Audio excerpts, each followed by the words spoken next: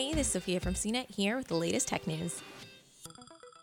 On the same day President Trump held a social media summit without inviting Twitter or Facebook, the White House also reportedly held an in-house meeting on 5G policy.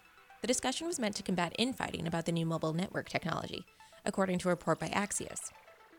5G is the next-generation network being used by smartphones to provide faster speeds and more data capacity. Verizon, AT&T, Sprint, and T-Mobile have already launched 5G in some parts of the U.S., including Atlanta, Dallas, and Chicago. Mick Mulvaney, acting White House Chief of Staff, called the meeting because, quote, tensions over 5G have come to a head in the Trump administration, according to Axios, which cited two administration officials. The meeting included Federal Communications Commission Chairman Ajit Pai and officials from the Defense, State, Commerce, and Education departments. Whoa. According to the report, the White House and the FCC want more 24 gigahertz spectrum used for 5G. But NASA and the National Oceanic and Atmospheric Administration say that using 5G would interfere with weather forecasting.